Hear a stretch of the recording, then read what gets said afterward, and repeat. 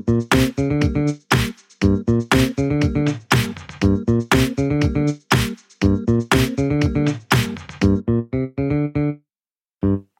to Knick Knack News. I'm Anthony. And I'm Alex. And on this mini-sode, I'm going to be talking about Guinness World Records. Yay! Yay! So I actually looked up the Wikipedia of Guinness World Records to look at like the history of it and just some like general information about the organization that does this.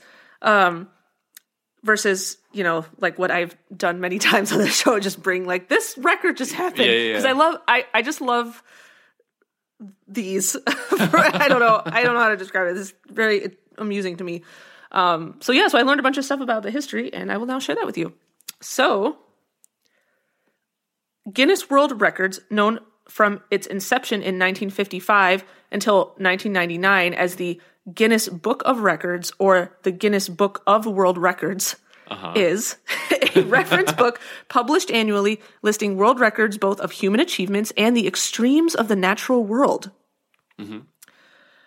But yes, now it's actually officially just called Guinness World Records instead of the Guinness Book of World Records. Well, they don't want to be associated with books. Well, it's the digital age. Well, I'll talk about this later, but a lot of the revenue is not even from their books anymore. It's from other sources. Yeah. I'll talk about that. So the first edition of the book was published in 1955, and it topped the bestseller list in the United Kingdom. It's now in its 67th year of publication.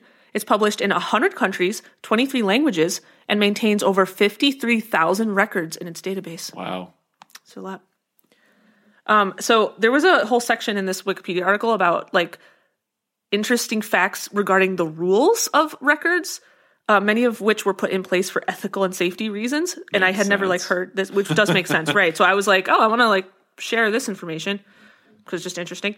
In 1991, when I was born, the Guinness Book dropped a bunch of records within their eating and drinking records section over concerns that potential competitors could harm themselves. These changes included the removal of all spirit, wine, and beer drinking records. Probably for the best. Right. Along with other unusual records for consuming unlikely food items such as bicycles and trees. I have to say, I actually looked up the guy that ate bicycles, and I'm going to talk about that at the end of this. Okay. Because that guy was wild. Isn't that like pica or something, that disease? Not disease, but there's like some disorder or something where you like eat things that aren't like typical food. Yeah, and that's also I don't know if it's exactly the same thing, but a symptom of like iron deficiency anemia too. I think sometimes like you crave like dirt and ice and like things that aren't really like food. I don't know about the other condition. I've heard of that, but I don't know the details. Yeah. I'm not sure if this guy had that, but I will talk about him then because it's very interesting. But yeah, so they shut down the like any encouragement of people eating things that could harm you. Although this did note that there's been a few cases of some of those records being brought back or reopened in special circumstances, but most of them are considered like closed. Other records such as sword swallowing and rally driving on public roads were closed from further entry as the current holders had performed beyond what is considered safe human tolerance levels. Yeah. Like, that's probably a good idea. Yeah. How many swords should the average human swallow in their lifetime? I'm going to go with none. None. No swords in your mouth. Don't try this at home. And we're not going to encourage anybody to do that. People have done it in the past, but they were risking their health. I don't know what to say. Okay, anyway. As of 2011, it is required in the guidelines of all large food type records that the item be fully edible and distributed to the public for consumption to prevent food waste. Which is great, because I know that we've had this question before. Like, we've literally asked, like, what did they do with the world's largest pot brownie? Remember the pot brownie? As an example. Yeah. Yeah, so, yes, they have that rule officially, that they won't consider you for a record if you didn't make it actually edible and actually distribute it to be eaten. Yeah. I also like the qualifier of fully edible. That's a good point. I didn't catch that. It's the world's biggest loaf of banana bread filled with pennies. It's like, no.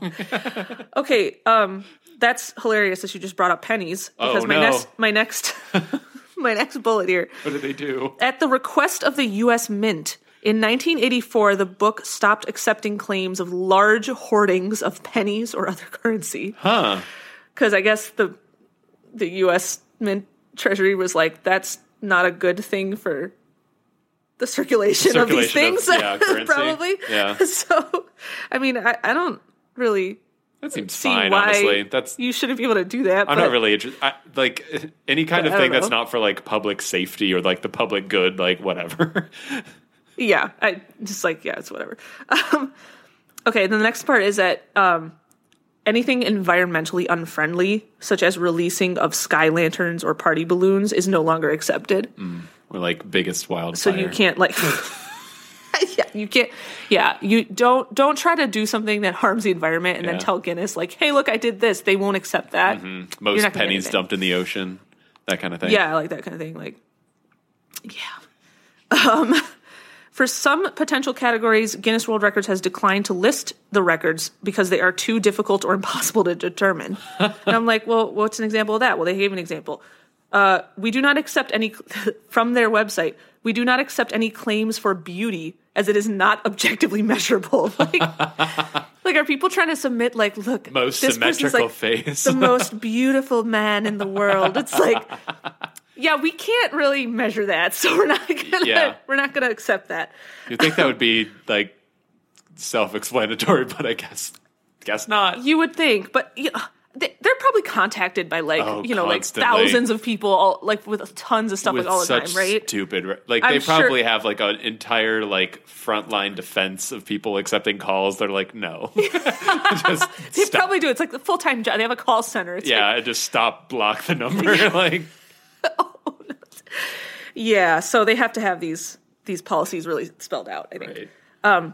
So if you're wondering how Guinness makes money nowadays, it's not mainly from their book sales. I mean, they obviously do make money from that, but that used to be the main thing, is like they sell their book, right? Right. But nowadays, that like actual book sales have declined a lot. So according to this Wikipedia article, they now make a large portion of their revenue from people and organizations that pay them to be more involved in the process of setting a record, or even finding a new record to break. Which seems a little bit sketchy. I don't know if did you really earn the? But also, none of this means anything. Like so yeah, I know. This is just all of this is just like it's all for entertainment. Yeah. Anyway, but yeah, so this said that apparently would-be record breakers have paid fees ranging from $12,000 to $500,000 even. Whoa! I don't know if that's all like individuals or like businesses or there's different categories of who's doing this.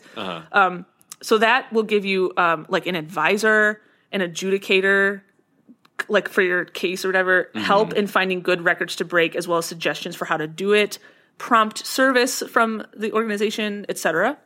In particular, corporations and celebrities seeking a public stunt to launch a new product or draw attention to themselves began at some point hiring Guinness World Records and paying them to find a record to break for them or create a category just for them, like that kind of stuff. So okay, that's what they've been doing. It's like it's a little bit. I don't know how else they would earn any money. They have to earn their like. It's not hurting anyone, I guess, but it does seem like that money could be going to something better. It's not hurting. I mean, they've basically become like half of just like a marketing agency. Basically, that's kind of what that is. But yeah. I thought that was interesting because I didn't know people did that. Yeah. If you have a lot of money lying around, you can just be like, "Help me break a record and be famous." We need to get some money together and become like the most podcasty podcast. Yeah, something like that. That'd be great. Anyone want to donate to that cause? Donate to our fund to become the most podcasty podcast. So in addition to their main book, the organization has also released television series in several countries, and they have a special Guinness World Records Gamers Edition offshoot that only has records related to video games. Oh. Did you know this? Because I didn't. No, I don't think I did. Yeah. So that also gets, I don't know if it's every year, but it gets like updated and released. Oh. And at the time of this recording, that book holds about 1,200 video game records. Interesting. Okay. So. Yeah, that's a good one too, because like those are actually measurable. Like, they are accomplishments. Yeah. Yes. They're very easily. They're very measured. objective and easily measured.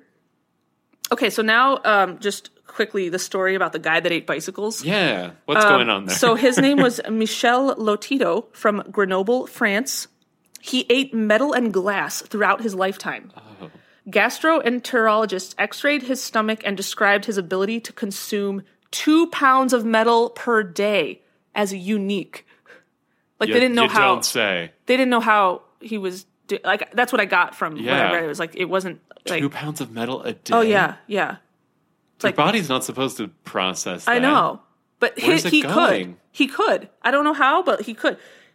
Apparently, he says he first he passed away in 2007 actually, but of natural causes. Said so like from a lacerated. But he lived like a full I didn't write down when he was born, but he was like, he lived like a full life. It wasn't like nothing, at least this small blurb thing that I read about him, there was not like any actual health effects that it mentioned. I don't know. I don't know. So, well, he said. I feel like it had to have had an impact. I know, it must have, but like, he first became aware of this ability when a glass from which he was drinking broke and he began chewing the fragments. Why would that be it? I don't know exactly. What? I don't know. Yeah, why would that be your instinct? I don't know. But apparently he was like chewing he was like, oh, I just ate glass. Like, oh, that didn't hurt or anything. Like, okay. Like, apparently that's what happened. It's just wild. So his diet over his lifetime, this guy ate 18 bicycles, 15 supermarket trolleys, as they're called in the UK, or grocery store carts, 7 TV sets, 6 chandeliers, 2 beds, a pair of skis, a computer, and a Cessna light aircraft. What? Okay?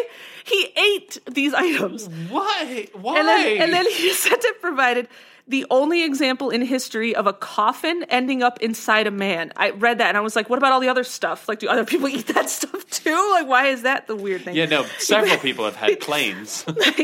And by October of 1997, it was estimated he had eaten nearly 9 tons of metal in his lifetime. And then he died of natural causes in 2007. It's like not that long ago, really. But yeah, this is the bicycle guy. Like, what an anomaly! I just think my brain is broken. Like, where did it go? I don't think it went anywhere. I mean, I think it just went through his system, and his digestive system was somehow like resilient to these materials, or maybe it grew accustomed to that over time and it just passed it through. Like it didn't. That has zero. I mean, obviously, it has no nutritional value. It's not like it actually. Yeah, of course. Yeah, it's not like you actually broke it down. Yeah. What on earth? I think I've upset Anthony. Really, I'm just sorry. Like, no, I broke. I'm not upset. I'm just broke. Okay. Because I did. It was like, oh, eating bicycles. I was like, what? Who's eating a bicycle? And then so I'm like, when I did the history thing, eaten many. Then I went and looked that up, and I was like, oh no. This wasn't just like a guy ate a bicycle. This is like, and then what were his teeth made out of metal too? I didn't look up photos of him, but this is another good question. Was he trying to like the metal stuff? Like, was he actually like trying to chew that? You can't chew it. But he said he was chewing the glass. But he was chewing glass.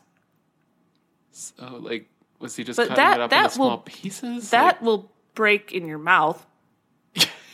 At least. But metal's not going to. So, yeah, was he just cutting it somehow? He has like that would just like slice like a hot every knife, part of you on the way down. And he's just like cutting metal and eating it. Yeah, exactly. That's what I'm like, how does that not like tear you up inside? Right. Like, because his whole like just system like must have gotten of like internal bleeding. Like, I don't know. I don't want to think about it too much because it's disgusting. But he but like, clearly wasn't. He wasn't. Right? Yeah. That wasn't happening to him. That's not what took him out. These doctors like X-rayed him and stuff to see like how are you doing this, and they were like, you just have the ability to do this. That is so insane. Like he had some, I don't know, a mutation of some kind that gave him like extra strong like stomach lining and his whole like gastric system, I guess. Yeah, and apparently like an actual like extremely strong acid in his stomach or something. Like, maybe, I just don't know. Yeah. I don't know either. It's wild. It's just wild. Crazy. Okay. So that's that story. I'll recover from this someday. I'm sorry if I've upset you. Sometimes I bring like weird medical gross No, I just like my brain can't process it. That's all. Okay. All right. Well, that's our show. Thanks for listening, everybody. We post episodes every Friday. And as always, the links to this week's content will be in the episode description. You can subscribe to Knick-Knack News on Apple Podcasts, Google Podcasts, Spotify, or wherever else you listen to podcasts. And you can follow us on Facebook at facebook.com/knickknacknews, on Twitter at knickknacknews, and on Instagram at knickknacknews. All right, we'll see you next week. Bye. Bye.